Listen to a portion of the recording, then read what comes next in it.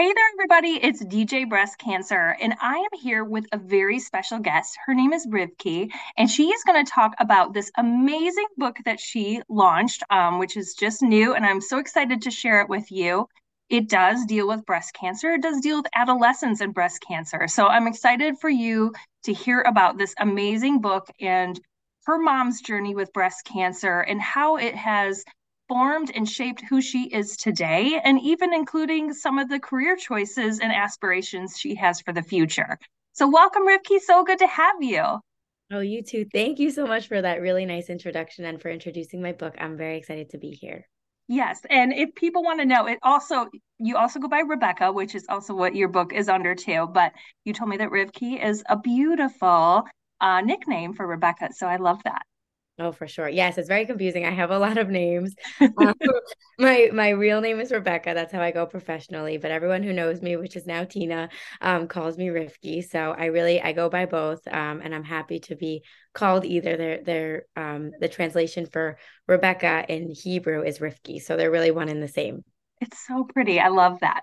Thank Okay, you. well, let's get started and you can tell me a little bit about you, just who you are as a person, or maybe some, family fun facts or whatever you want to share with me about who you are. No problem. So I am Rebecca, aka Rivki, and I grew up in Long Island in the suburbs of New York City with my parents and my twin brother and my younger sister. My mom was diagnosed with breast cancer when I was in fifth grade, which definitely had a large impact on my life and what I wanted to become when I grew up. So I went to Barnard for college. I studied psychology, and then I moved out to Chicago. I went to medical school in Chicago, and I also got married. And we have a beautiful baby. He's 16 months, and he doesn't sit still for a second. Um, I know I skipped a lot in there, but that's basically the large milestones of my life. And some fun facts about me. I love to share that I set up six couples. So, six couples I introduced are married. I have a lot of other setups out there in the world, but not successful yet in terms of marriage.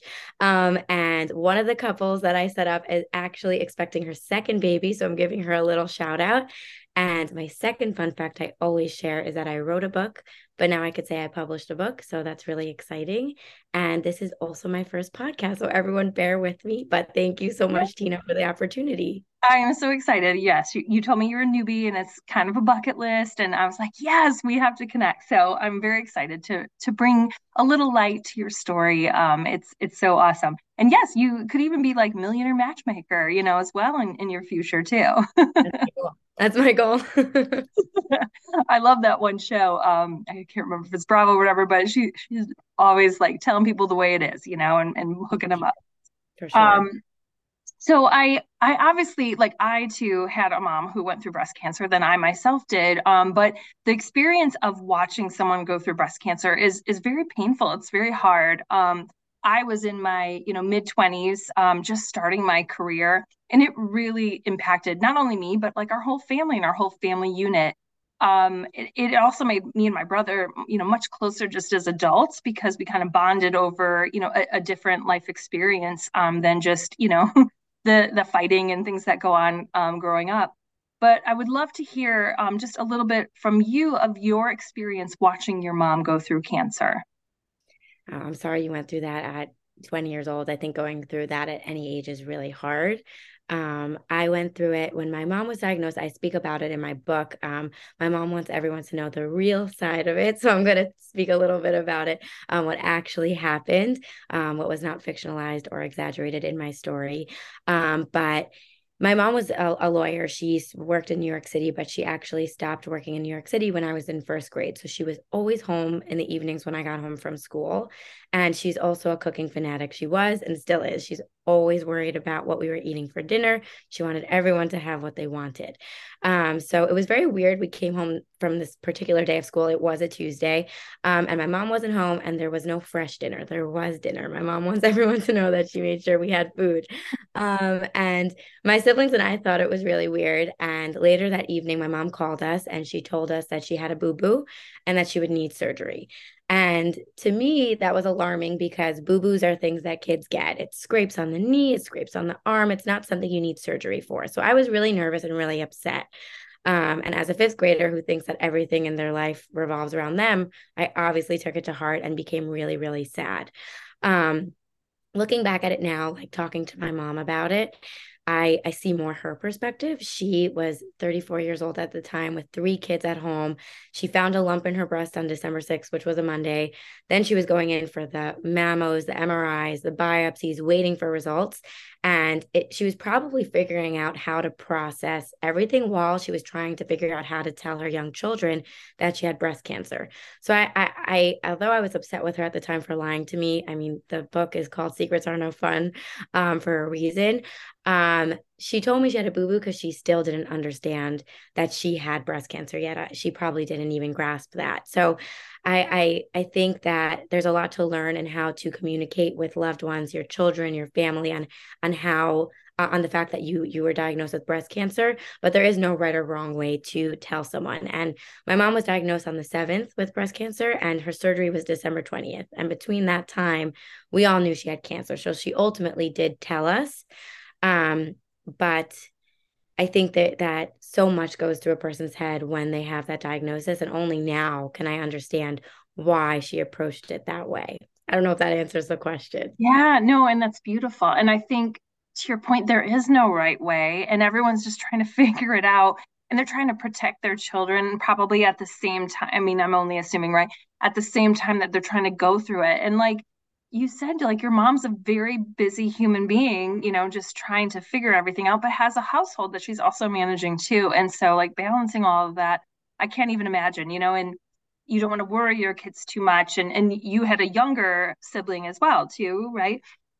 So not only is it you and your twin brother, but then you also have a younger sibling who maybe she felt like they couldn't, handle as much, detail too. So it's very, I would imagine, very difficult to craft, the narrative for everyone, in an age appropriate way that they can like handle and process. Meanwhile, you're trying to like handle and process it too. So I mean, I just, kudos to your mom for, going through all of this, and then for you for learning from it and then trying to share this, beautiful book and story with others too.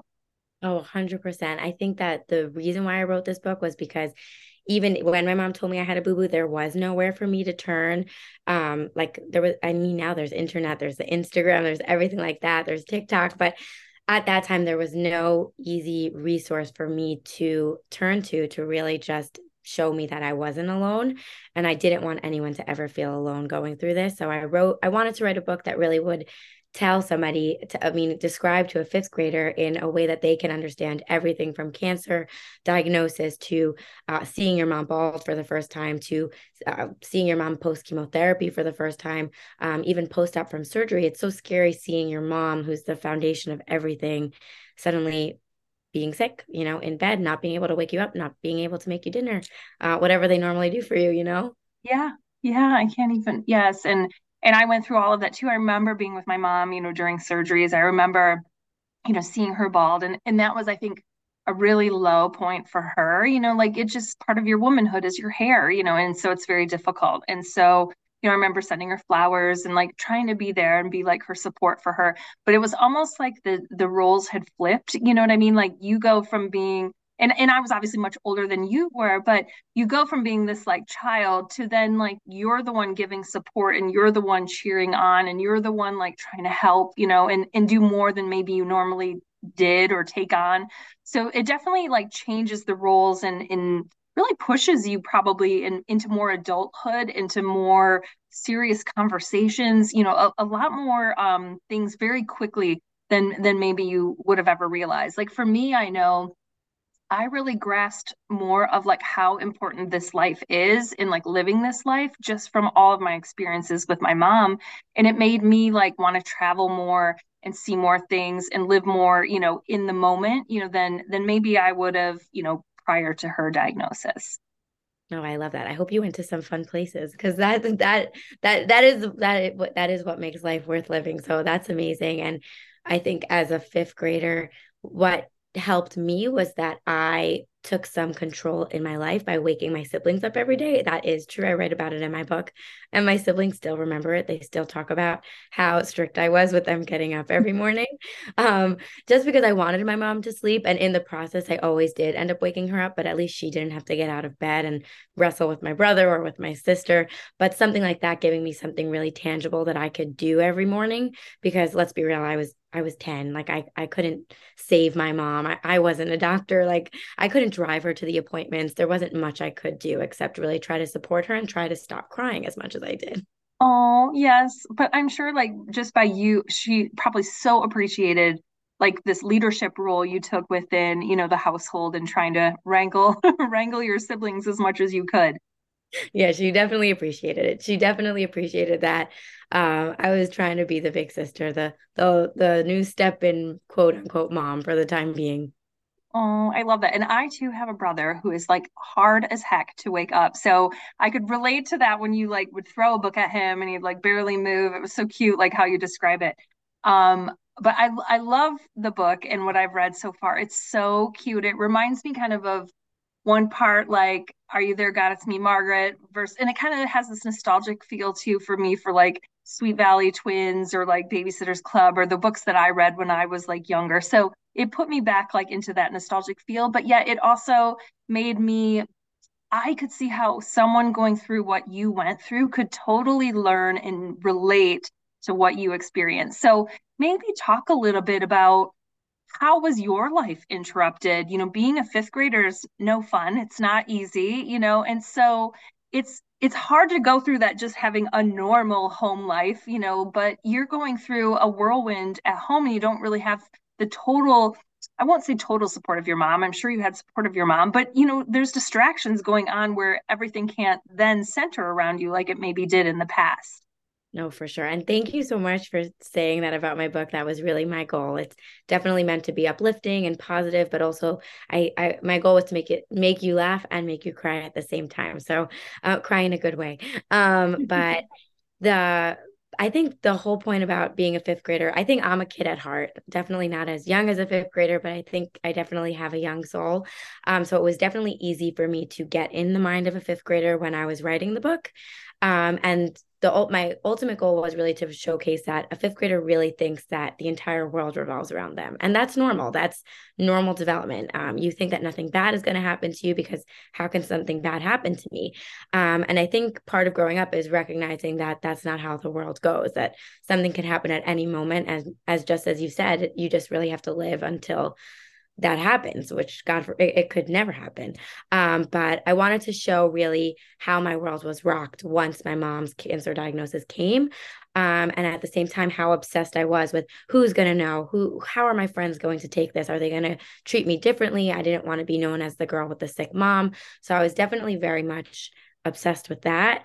And at the same time, something that I could give over as advice, I think when a mom or a dad or someone is telling a child that they have cancer, especially breast cancer or something that has to do with like a specific body part. I think giving over to their child that language that they can feel comfortable using. Like I was very nervous saying the word breast cancer. I know my brother was definitely nervous saying the word breast also.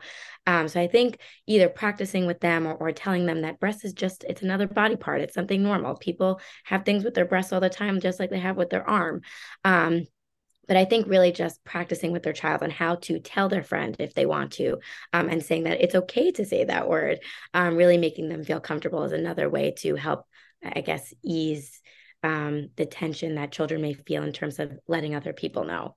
Yeah, I think that's such good advice. I mean, you're talking fifth grade where like that kind of humor or like it's almost like it's taboo, but it's not taboo. Like people are talking about these things, but not in a like serious, like serious form.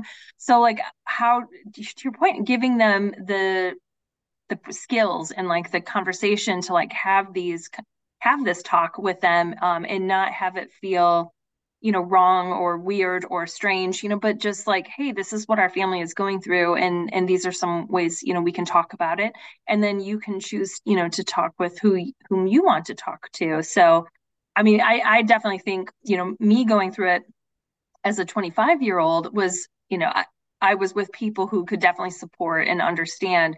much different than, like being a fifth grader. So that's why I think this book is so beautiful, because there are many people who have children in that range who are looking for ways, and some kids maybe don't even have the words or want to necessarily talk about it, but could relate to this book as someone else, to your point, has gone through this, and I feel less alone by reading this book.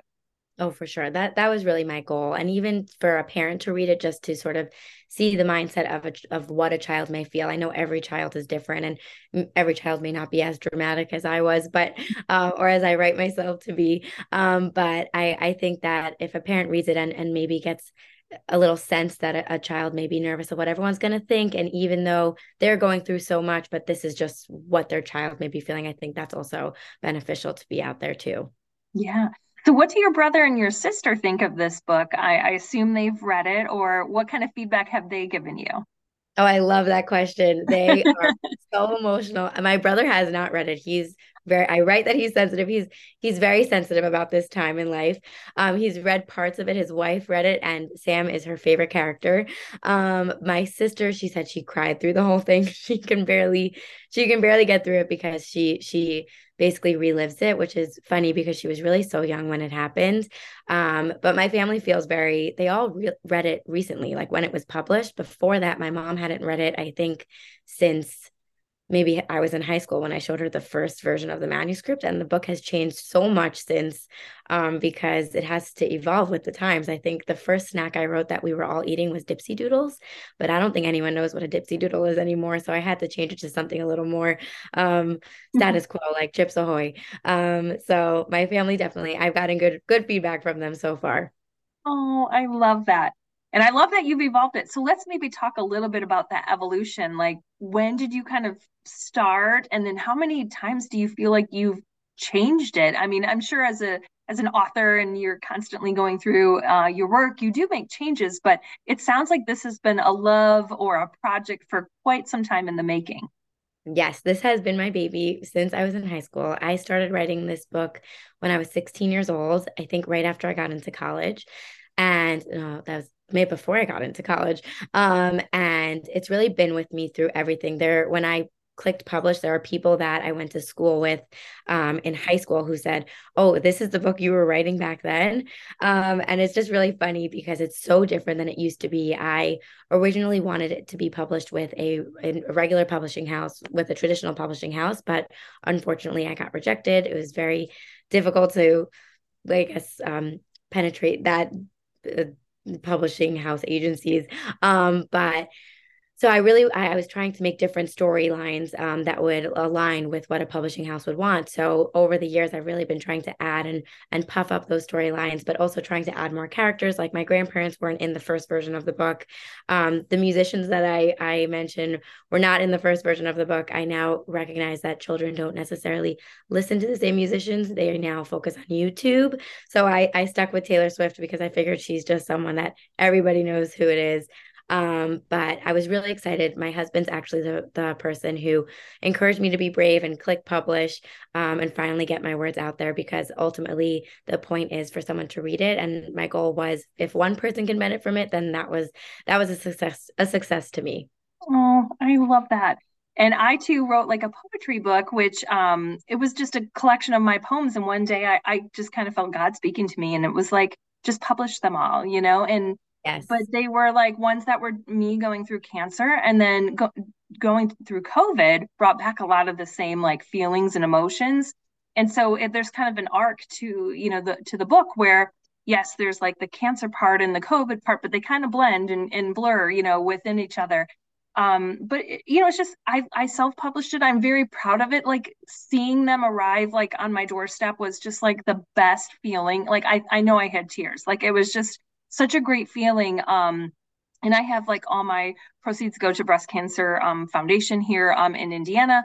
But it's just it was like a passion project that was really meaningful to me, and just a piece of me that can live on in this universe like for as long as it can, so I love that. And to your point, I just want to touch people, and if one person feels less alone, then I've done my job, and that was also too like the impetus for mine.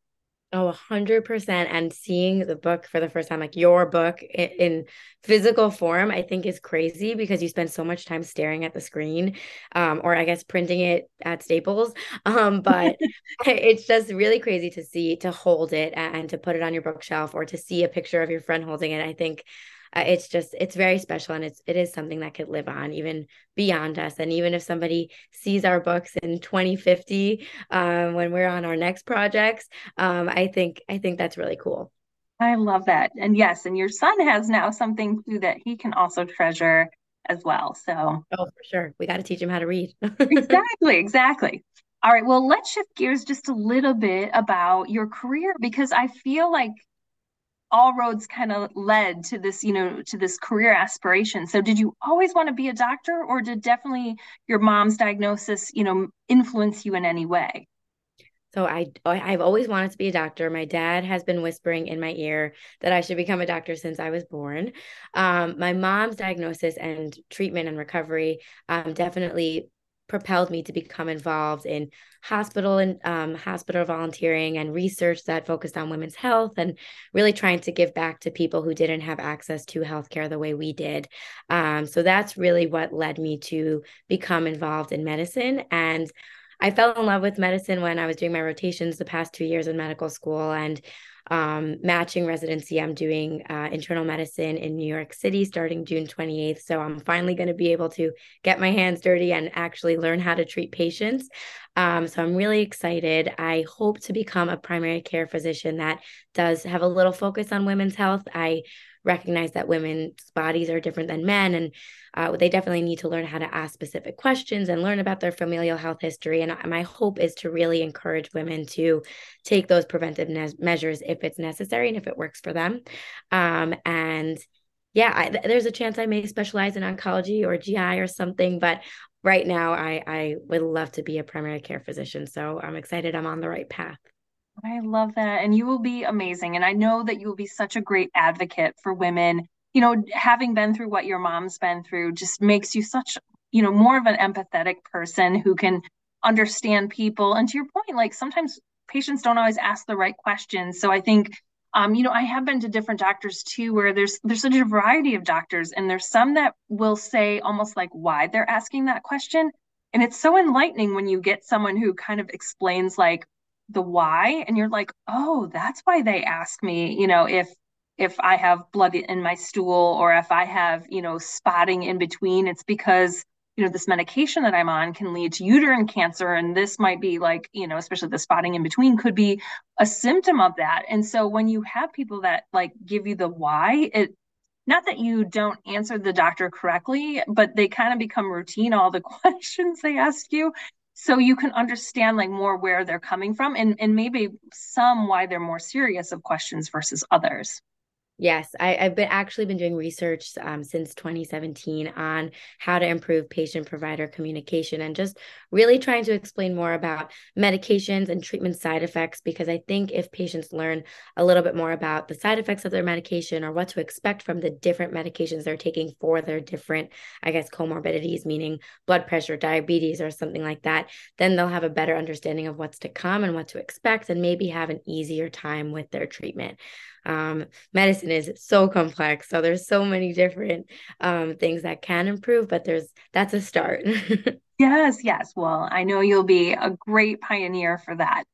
Thank you. Um, so we can ask a little bit more too about the book. So what is it like reading it now versus living it when you were like younger? Like, does the story still hit you like in the same way, or have you just kind of grown so comfortable because you've done so many iterations? Just curious a little bit about how it feels as an adult and reading this last version, what that kind of feeling was like.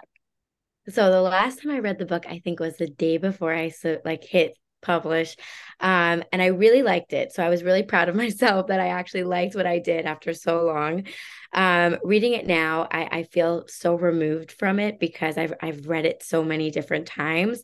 Like the main character, Ariana, I don't feel that she's like based off of me anymore. I feel like she's just like a character in my life. Like my ultimate goal is for it to be a Netflix movie. That would be the coolest thing ever. And people were actually messaging me on Instagram of who should play the main character. I love that. But I'm really proud of the work I put out there. Reading it as an adult, I'm sort of like impressed with myself as a high school kid. Like, how did I write that? And I hope, who knows, maybe there's a sequel in the future that I could do it again. I love that. I love that. And yes, well, who would you love to play yourself in a movie of this? Oh, I was thinking about it. So I need to find the new Dakota Fanning. Whoever the new Dakota Fanning is, that's who I need to pick to play Ariana, and we'll just make her hair really curly. There you go. There you go. Oh, that would be fun. Maybe she has a niece, or something. Yeah. We have to look on Google. Exactly. Um, okay, well, I ask every guest for a Tina tip, which is just any kind of advice you would give. I know in talking with you, before this call, you had so many great like tips and words of wisdom. Like, yes, you're kind of, young at heart, but I feel like you're also kind of an old soul that like has a lot of wisdom. So would love to know like what's some advice you would give to people, especially people maybe that, have younger children that are going through, a cancer, diagnosis in their family.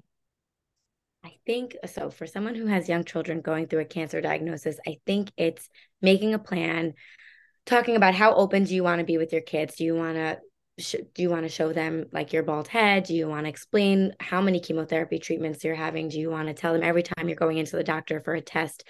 I think trying to figure out how much you want to share with your children is really important for you, for your own sense of peace of mind. And then it's also good for your family, just so that you know what to expect and what's going on.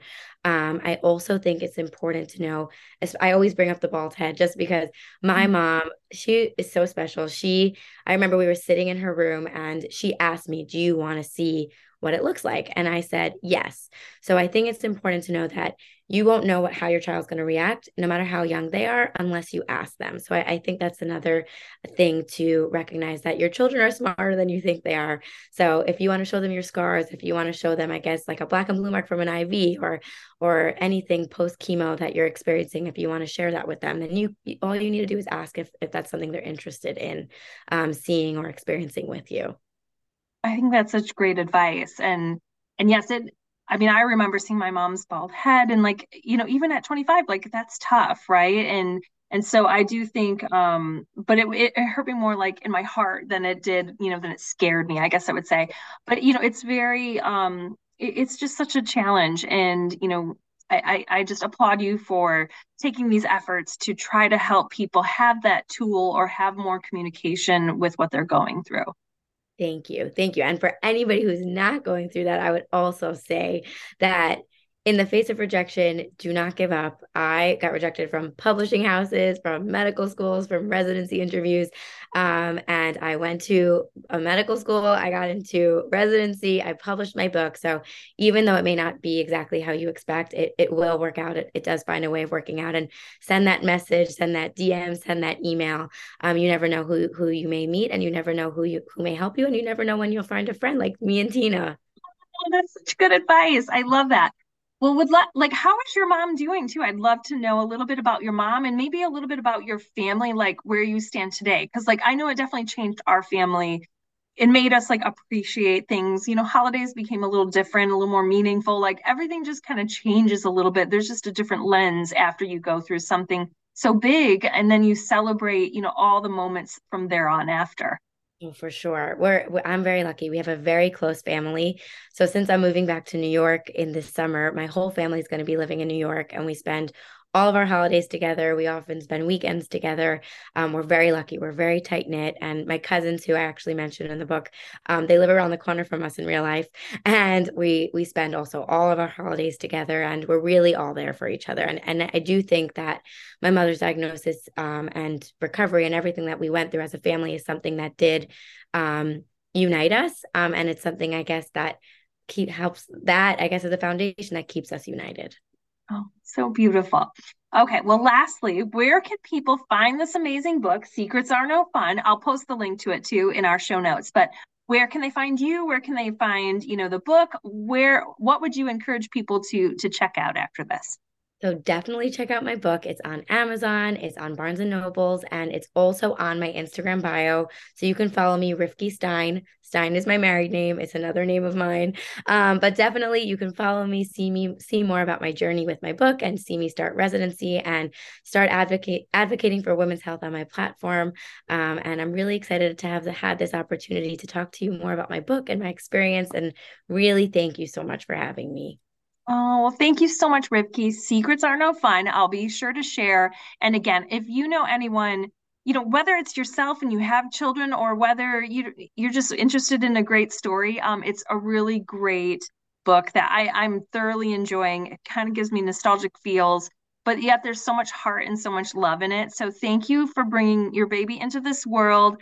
Your secrets are no fun. It's been a great pleasure. So thank you. Thank you.